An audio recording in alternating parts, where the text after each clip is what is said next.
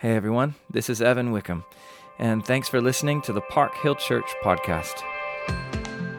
Park Hill Church is a community, and we're committed to practicing the way of Jesus together in San Diego. Today is the first Sunday of Advent, and so in the spirit of the season, we decided to do something special with the podcast.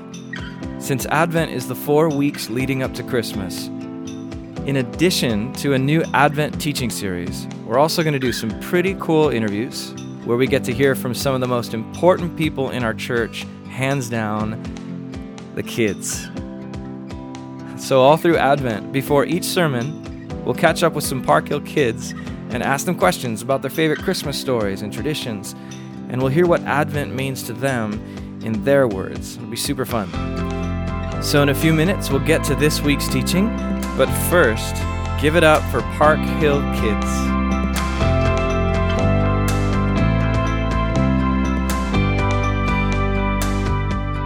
How are you, Brayden?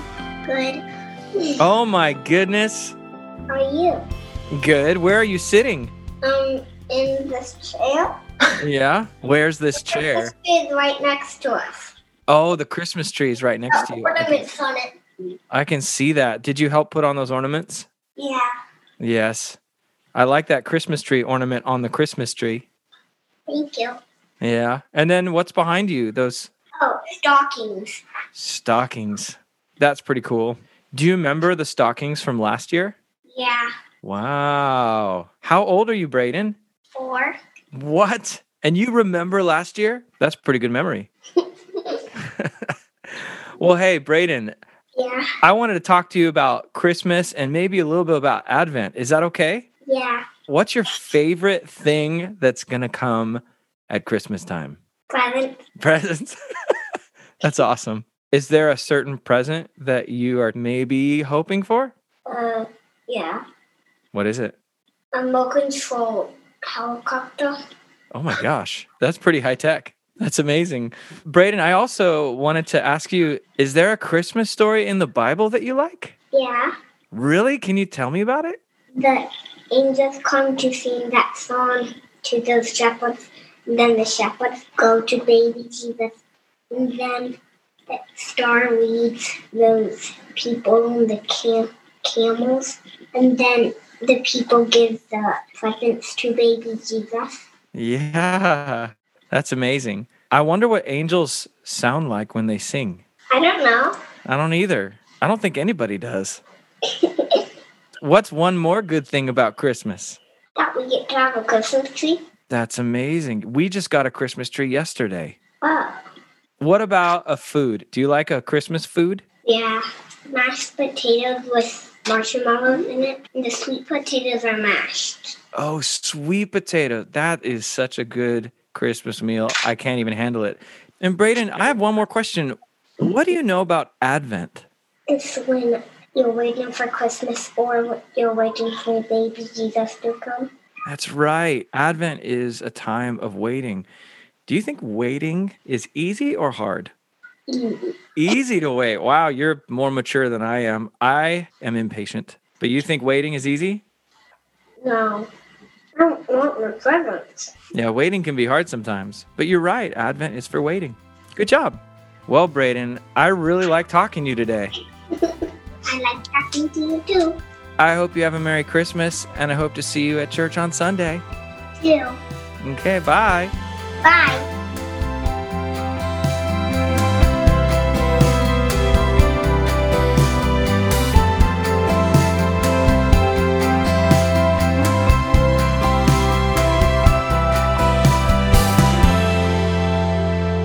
Amazing. Welcome to Park Hill Church, everybody. My name is Evan, and it is wonderful to see you and to sing with you.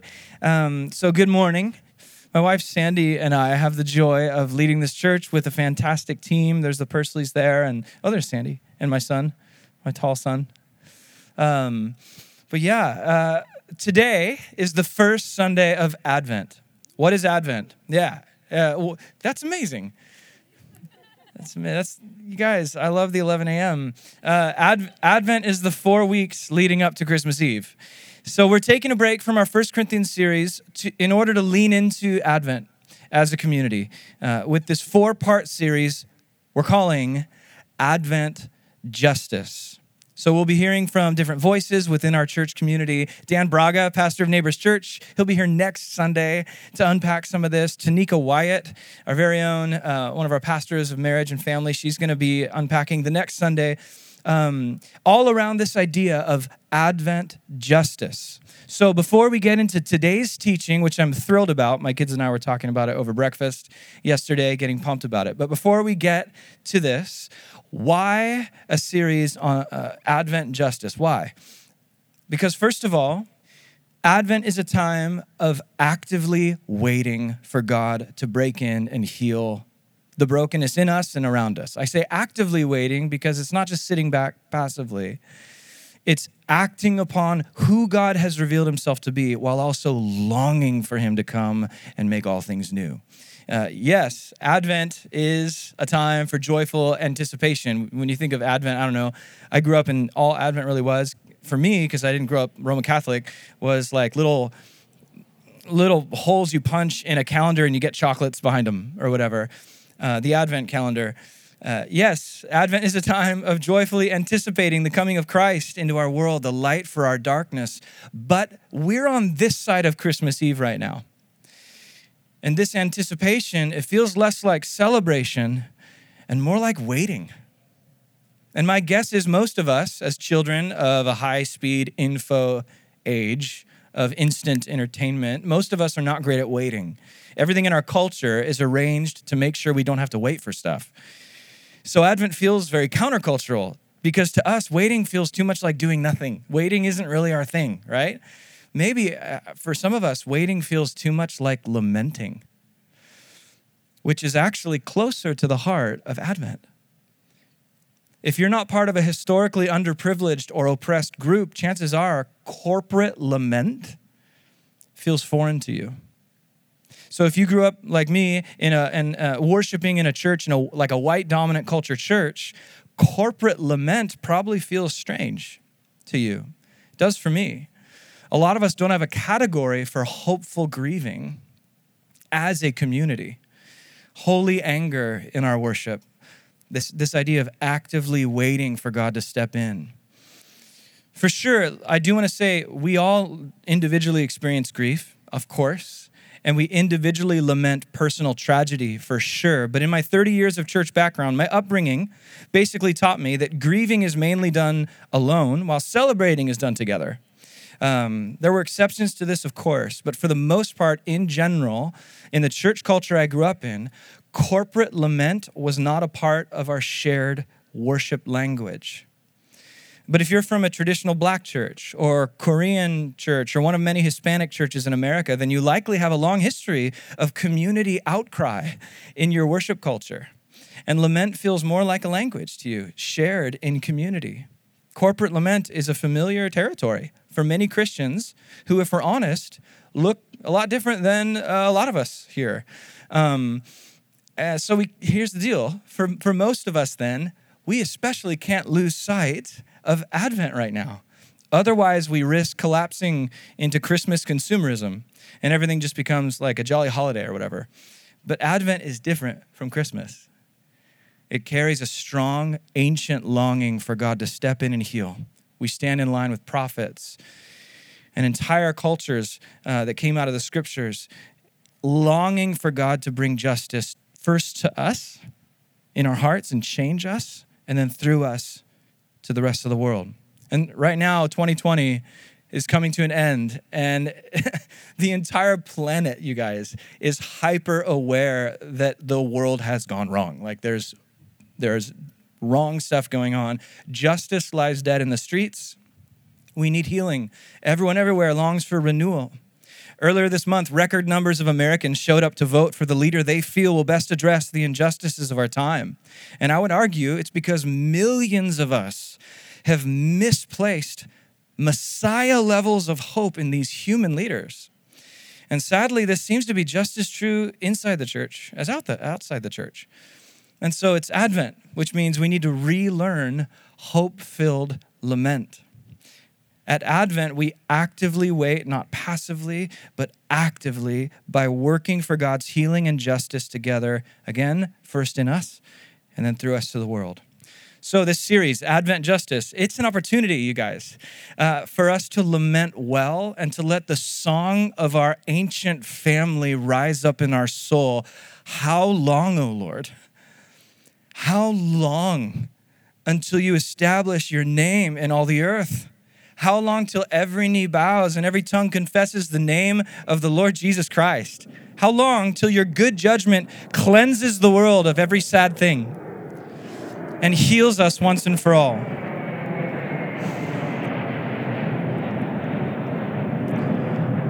And then don't forget the last part of the song. But for now, Lord, may your Spirit send us to carry your name as a force of good in the world, to carry your name. And this is why Advent Justice. This is why we're doing this series, which brings us to today's teaching. Okay, first teaching of the series. So you're opening your Bibles to Genesis 18. We are going to be trucking through the Torah. Okay, going through so many passages in the Old Testament. Okay, I don't know. First teaching of the series here, Genesis 18. Many Advent sermons start with gospel stories about shepherds and angels and busy motels or whatever. But what does that have to do with justice? What does a Christmas story have to do with justice? A ton, actually. But to understand how, we need to see how Israel's longing for justice and hope, it started way before the shepherds and angels. And this is the moment, which is cool. We have a privilege right now. As Jesus followers in the 21st century, we get to peek over Jesus' shoulder and read after him. We get to read the Bible Jesus read, which is our Old Testament. It's fantastic that we have this joy and privilege. So from the earliest pages of the story, way back in Genesis, the main point of the plot was that Yahweh, the one true creator God, was choosing a specific family who would carry his name. Carry his name. In other words, represent him well to the rest of humanity and the world. That's what it meant. So what we're going to do right now is pray once again that the Holy Spirit would fill us to receive from God and be changed. Heavenly Father, we want to carry your name. We want to know what that means. We want to know what it means to be filled with the Spirit and sent by the Creator God to do God's character out in the world. Show us what this means. Give us a vision for it this Advent. The world needs to hear you. The world needs to see you.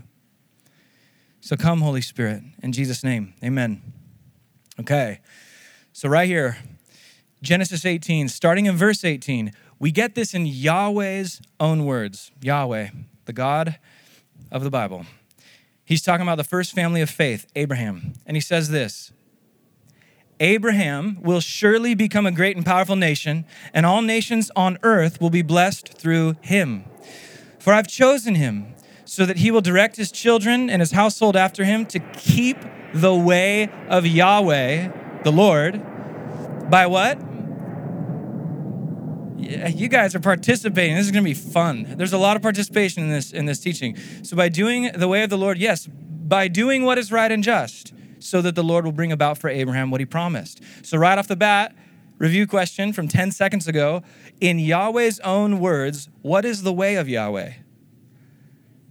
Doing righteousness and justice. Fantastic. Here's where we come to a super important part for Jesus followers. In the Bible, God's name, God's character, and God's way are synonyms.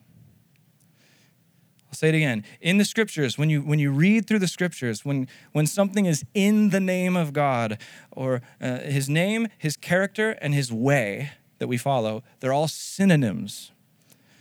In the world of the Bible, a person's name is synonymous with their character, and this is especially true of God, Yahweh Elohim. All through the Old Testament, Yahweh's name is a synonym for doing righteousness and justice. So here we go. I am not a fan of using Greek and Hebrew words in Sunday sermons at all. It's like a pet peeve of mine, except for when it super matters a whole lot with a couple of words. And these are, in my opinion, a couple of those words. Can you say tzedakah? That's righteousness. And here's the word for justice. Can you say mishpat? That's a fun one. So tzedakah and mishpat, righteousness and justice. In American culture, what does it mean to be a righteous person? Typically, what comes to mind? If you're a righteous guy. Like usually it's like a decent guy who like follows the rule, upstanding Atticus Finch type person, you know? Like just a good guy. And justice in American culture is what? Bad guy getting what he deserves, getting punished, right? That's justice typically. We think of criminal justice. But it's different. It's more, there's a greater depth and a bigger definition thing happening in the scriptures around these two words. In the Bible, righteousness isn't just, it's not a good guy who does the rules. Tzedakah, or righteousness, means working in community to make all relationships with God, others, self, and rest of creation well-ordered and flourishing. And someone who does righteousness goes for shalom in all four of those relationships. With God, with others, with myself, with the rest of creation. I'm working for the flourishing and well-orderedness of those relationships. That is the biblical definition of doing righteousness. And justice in the Bible means inconveniencing yourself for the sake of the worthless person in society, especially the widow, orphan, stranger, and poor. So it's a far more robust definition than just a bad dude getting what he deserves. It's involved in that in a small way, for sure, because who knows how the poor have become poor in certain circumstances. But doing justice means inconveniencing yourself for the sake of the worthless person. That's justice. So did I say that? That's justice, which means what is injustice? Injustice means keeping my stuff for my own comfort in the scriptures. Keeping my stuff for my own comfort is the biblical definition of injustice. So for Yahweh, doing righteousness and justice, synonymous with his name, that means Yahweh's people are the ones who disadvantage themselves to advantage the community, especially the poor and vulnerable, so that all relationships are rightly ordered, full of shalom, God, others, self, rest of creation. This is what it looks like when God's character has its way in the world. This is the meaning of Yahweh's name. This is Yahweh's own character. And from the earliest pages of the Bible, God shows this to Abraham. And from that moment on, God's people, Abraham's family, that's the history of the Bible, Abraham's family history. Abraham's family are the ones who are willing to disadvantage themselves to advantage the community. Now, fast forward from Abraham to Moses. We're whiplash right now. We're going through it. Location, Mount Sinai. Turn to Exodus. Let's actually go to Deuteronomy 12. Deuteronomy 12. And hold your finger there. We'll get there. Abraham's family is now a huge group of ex-slaves. They're free and they're forming their national identity. How does Yahweh help them form their identity? What does he give them? Starts with an L. I think I heard it. Laws. He gives them laws, right? Like you do when you're forming a nation. And so God calls the first 10 the 10 words. We know them as the 10 commandments. Does anyone know the first command? No other gods. Excellent. Great. Check. No other gods. Good idea for a one true God worshiper to do. No other gods. Second command. What is it? Yeah, no man-made images. No graven idols. Now here's the tricky part. What's the third command? Shout it out. Spunky. Be spunky. Okay, that's good. Don't take the Lord's name in vain. Yes, that's how the ESV says it. Someone at the last gathering said, don't say the Lord's name in vain. And I had a moment with that person because that's what I grew up hearing for sure, like all my life. And I interpreted that to mean, don't use God or Jesus as a cuss word, right? But that's not what it says. It doesn't say don't speak the name in vain. It says don't take or the Hebrew, that's the English, we lose the sense. The Hebrews actually don't carry the name in vain, or don't bear the name like an armor bearer, same word in the Hebrew. Or like Aaron the priest, who literally 8 chapters later bears the name of Yahweh across his forehead. Why did he do that? So that he could represent Yahweh to the people and show the people how good God is through his service and through his sacrifice and through his life. So God's like, don't bear my name in vain.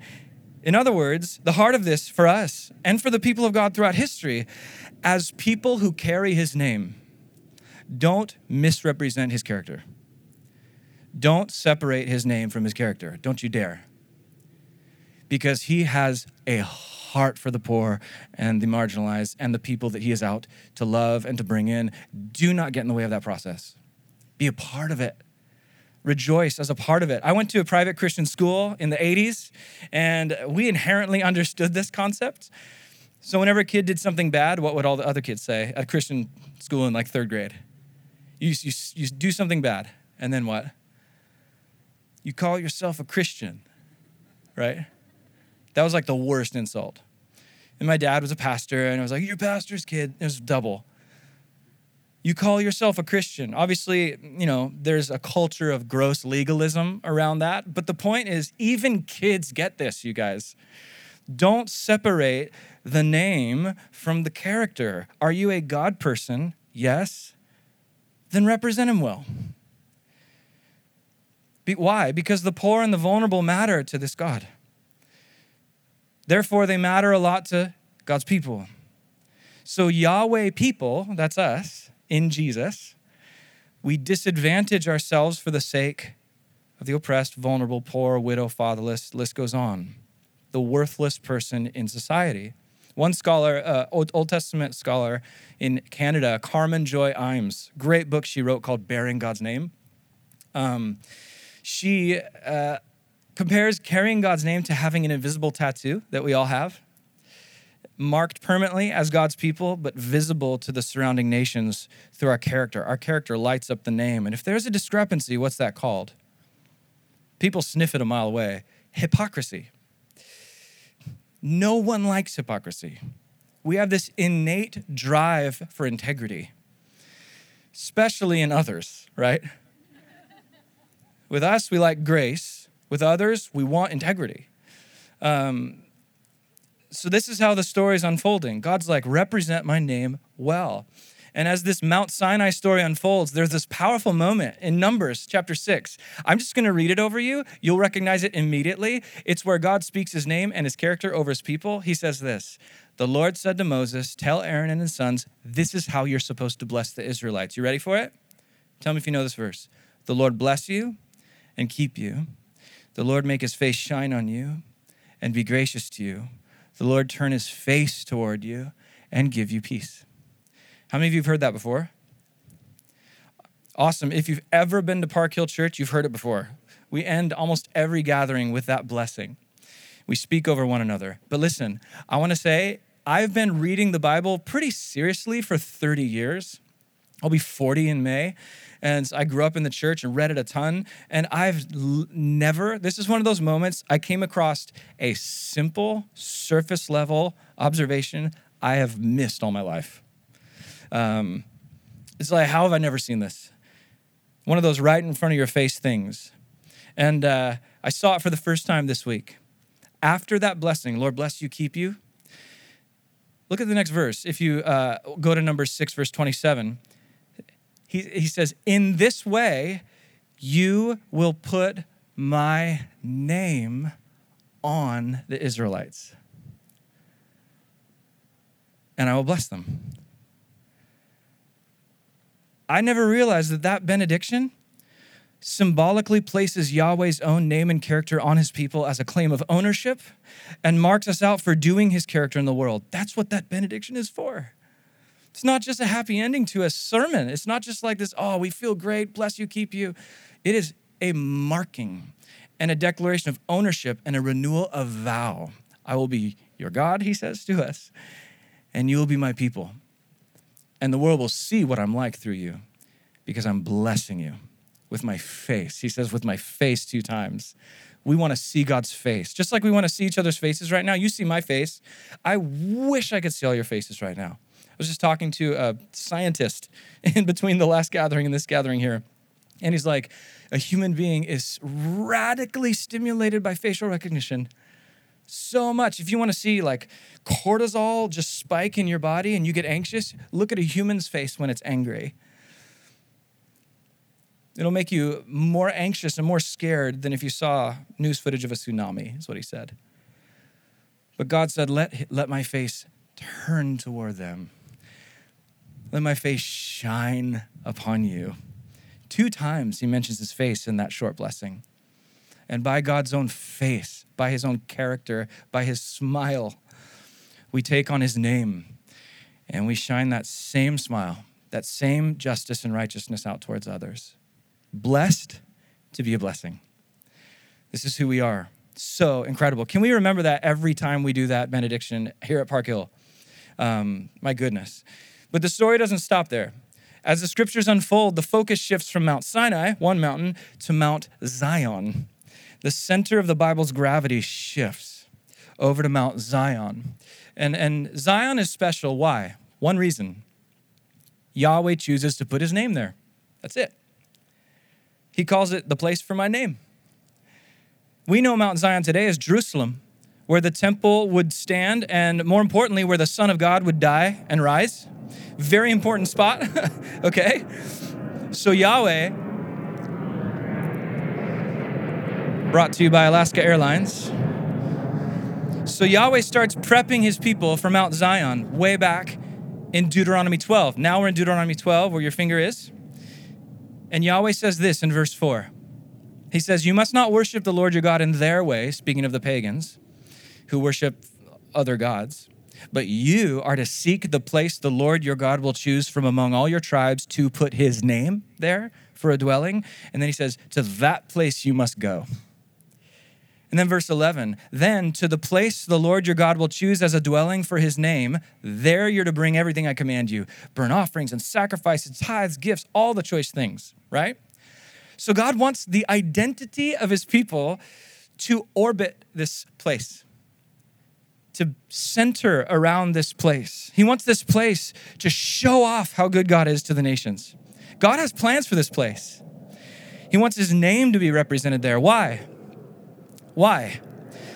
Because God wants his whole family together in one place to see what happens when God's dream comes true.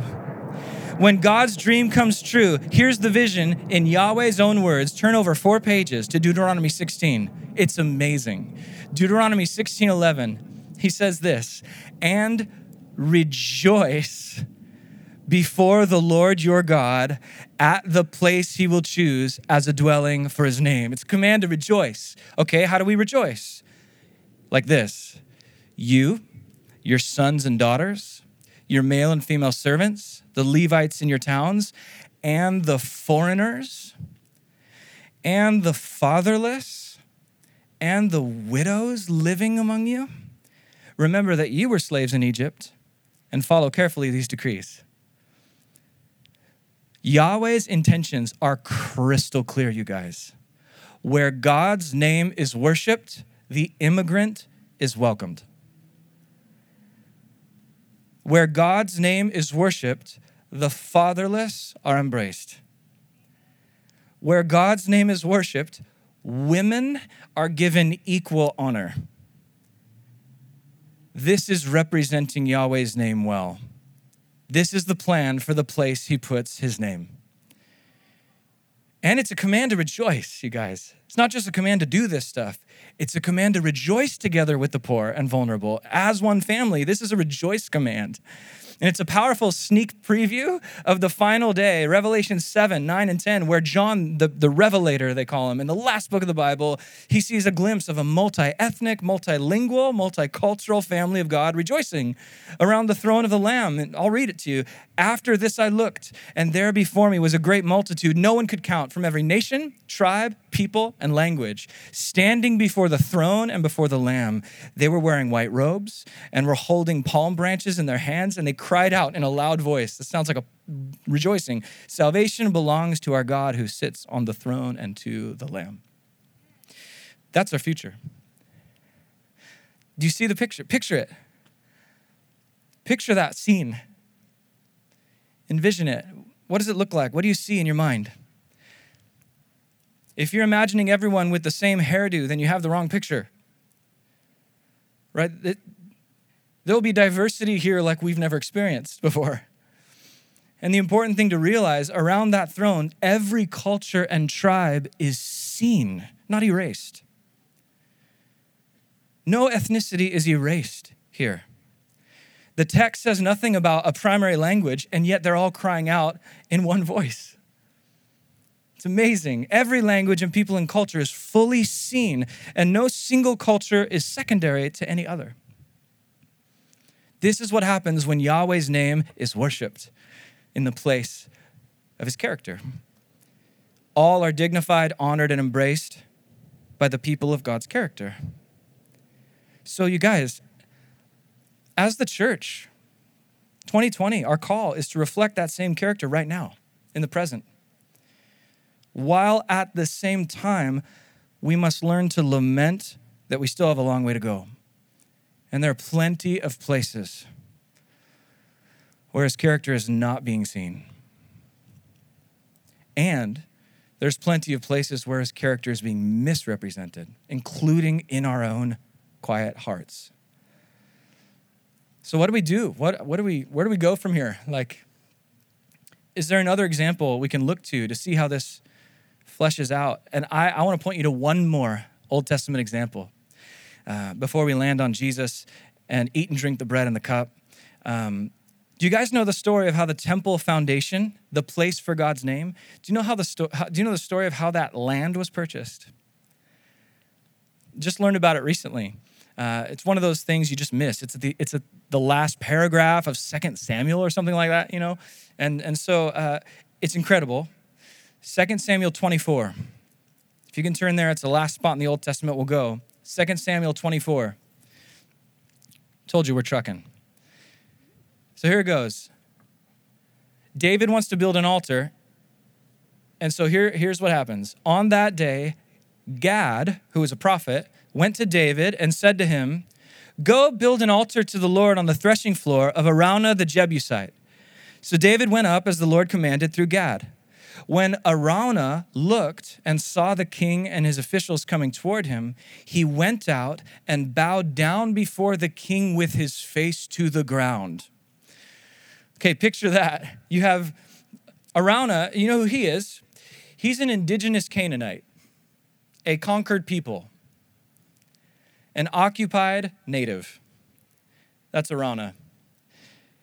And he's bowing before the great conqueror, King David, who's coming to claim land, right?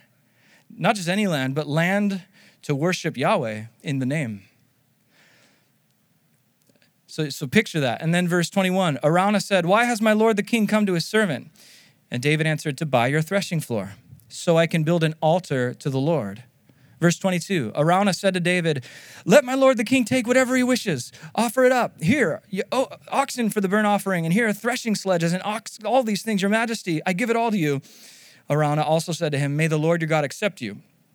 So you can almost hear the vulnerability in his voice. He's almost groveling now and fully expecting King David to act like the conqueror that he is. David, the colonizer, could have taken this land from Araunah at no cost. But watch what happens next. Verse 24. But the king replied to Araunah, "No, I insist on paying you for it. I will not sacrifice to Yahweh, my God, burnt offerings that cost me nothing." Come on, David does not separate Yahweh's name from Yahweh's character right now. David is a man after God's own heart, honoring this person who's in a completely vulnerable, literally occupied state. Now look at the next part. Final verse. So David bought the threshing floor and the oxen. He paid 50 shekels for it. David built an altar to the Lord there and sacrificed burnt offerings and fellowship offerings. Then the Lord answered his prayer in behalf of the land. Okay, this, you guys, is true Yahweh worship. True Yahweh worship, where God's heart for the outsider is on full display. It's on David's sleeve right now. Truly a man after God's own heart. And by the way, here's the point that I was getting to earlier. This became the Temple Mount. 2 Chronicles 3 verse 1, don't need to turn there, but it specifically says this land became the land God chose to have Solomon build the entire Israelite temple and show off to the whole world what I'm looking like. So literally the place for Yahweh's name, the famous temple of Israel, was literally built on a foundation of justice for the occupied foreigner. This is the heart of Yahweh. It's literally at the foundation of Israel's existence, you guys. This is who we are. Because of who Yahweh is. This is what it looks like to carry Yahweh's name well. This is why 1,000 years after David, Jesus comes up to the Temple Mount, and what does he do when he sees what's going on? He trashes the camp, yeah. Jesus trashes the place, turns over tables, drives out everyone that's buying and selling. Why? Because the people of Yahweh, the people of the name, were price gouging the poor and keeping non-Jewish people away from Yahweh. Israel was carrying the name in vain. God's people were separating God's name from God's character. Hypocrisy gone wild. But in that tragic moment, there was really good news. Even though Israel failed finally, they failed to represent Yahweh well. The good news, the hope of Advent was brewing. Jesus himself was becoming the true place for God's name in the world. The epicenter of God's showing off moved from that Temple Mount onto the man Jesus.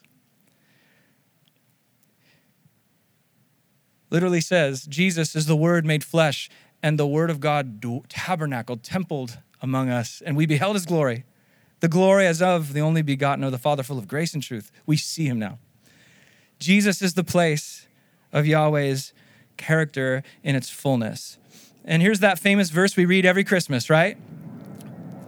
Matthew 1,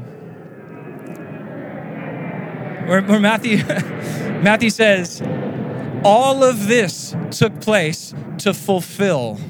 What's all of this? Well, before Matthew 1, he says literally Abraham genealogy to Jesus, like the whole history of the Bible. All of this took place to fulfill what the Lord said through the prophet. The virgin will conceive, give birth to a son. They'll call him Emmanuel, which means God with us. He's here.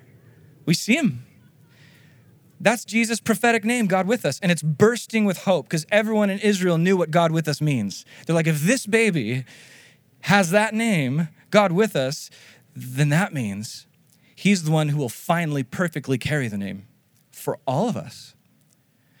That's the job of the Messiah, the true priest who truly bears the name without fail. Jesus himself has become the new temple, the new spot we go to be with God.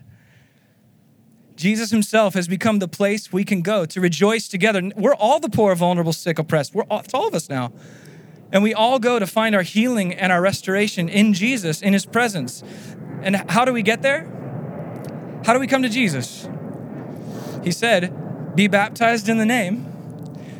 Confess me as Lord. Be baptized in the name. You come down and are immersed in water and you confess that Jesus is Lord, the Father, Son, and Spirit. That's the name. So you're baptized in the name and you become included in the family of God, and not just included in the family, but empowered to be sent out as his family. Not just included, but you're empowered, you guys. Come on. And as we go and carry his name well, the Spirit makes us more and more faithful as we go. It's incredible. If you're like walking by and you're not part of it, you hear this news. It's insane. Like God invites all humanity to bear his name, be included in the forever family, and then be sent out with his love to become more loving. Like, how is that not the best news on earth? And now, my friends, so now more than ever, the world needs to see this character. If God is that good, it makes me wonder, what is the perception out there of the world in here, of the church in here? Plenty of surveys have been done to measure the perceptions of non-church people of those who are churched, and we could get into those, but we're not going to. Suffice it to say, what if, amidst all the noise about Christians being known for being too political or whatever, and amidst all the headlines about one well-known Christian leader after another caving into adultery or power abuse, people know Christians by these famous mistakes or whatever. What if, Park Hill, what if we were known for serving the foster care system? Like, in the middle of all that, we were known. Like, San Diego's like, oh yeah. What if we were known for adoption? Like, oh my goodness, yeah, Jesus followers are crazy. They take people in off the street. What if we were known for peacefully standing with black and brown lives who are crying out against the racial injustice they experience? What if we were known for that? What if we were known for generosity? What if we were known for humility? Like love, joy, peace, patience is what we were known for. Known for representing Yahweh's righteousness and justice. In San Diego, what if we were known for that? I believe that can and will happen by the power of God's Spirit working through you and me in community. Not alone, in community. I believe that'll happen. And as the bell ominously tolls, I was about to turn on the final thing, which I believe, I think I'm the problem. I realize I'm the problem. I don't always carry God's name well, and I often carry his name the worst to people I claim to love the most. If I'm honest.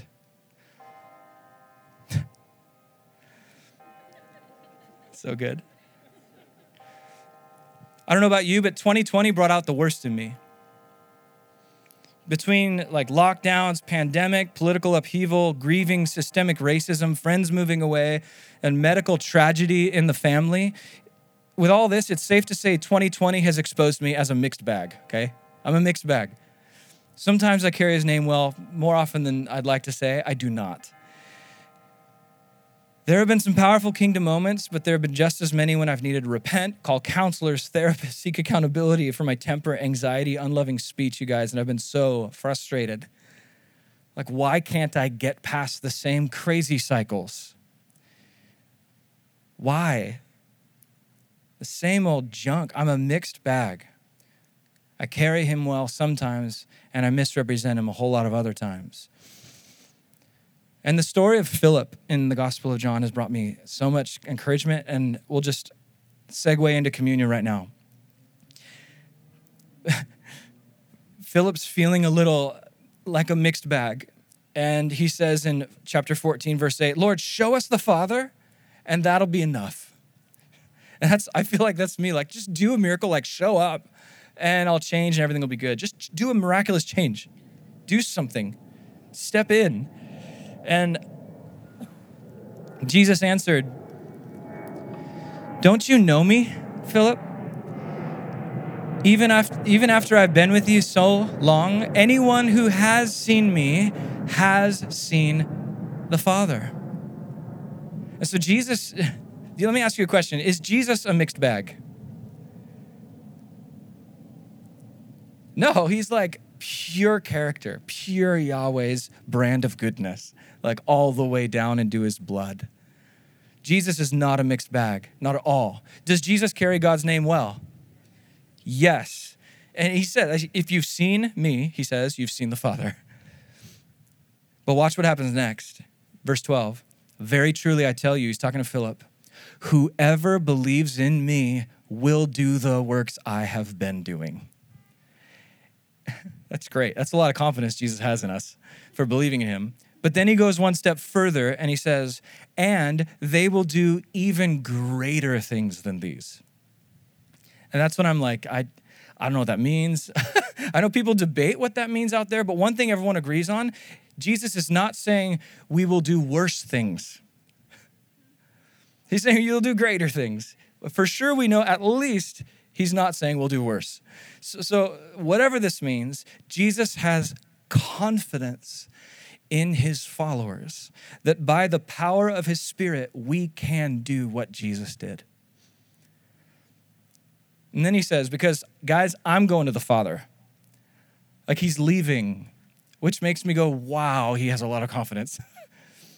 He's physically bailing so that obviously the Spirit would come. And that's the point. That's the point.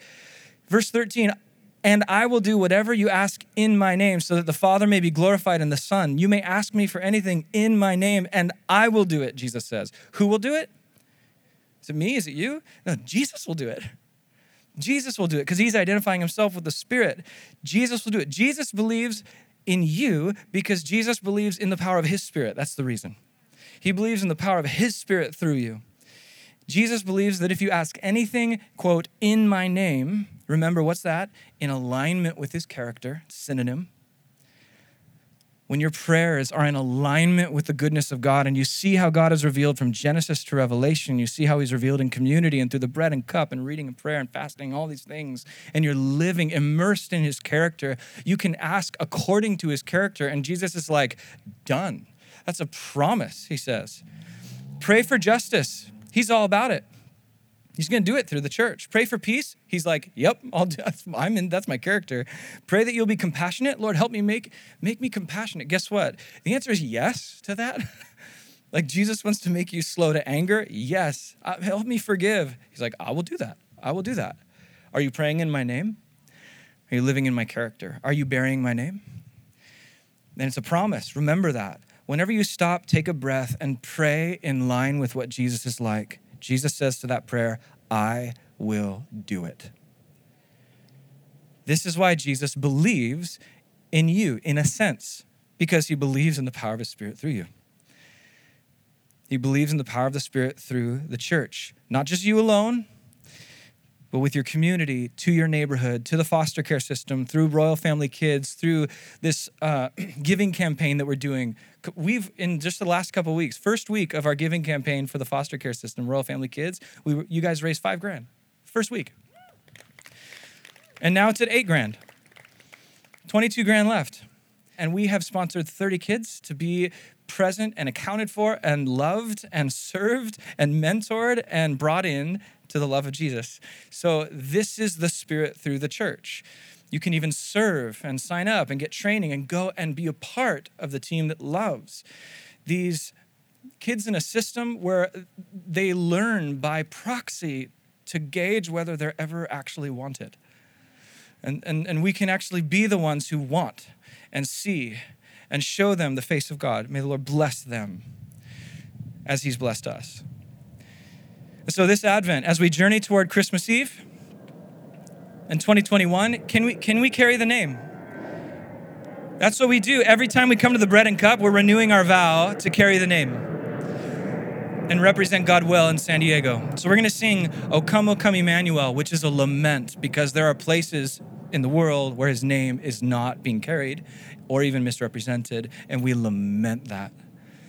And we learn to weep together over that, where there's injustice and sad division, like the lyric in that song, bid our sad divisions cease, and be thyself our King of peace. Let's sing this song. Let's stand together. And then after this song, we'll eat and drink the bread and cup. Heavenly Father, would you send your Spirit now? Thank you that you've given us a calling to carry your name. And we can't do it without your Spirit. And yet with your Spirit, you say you will do it. So we give ourselves to that process, to rejoice together as one family, one big, broken, being healed family.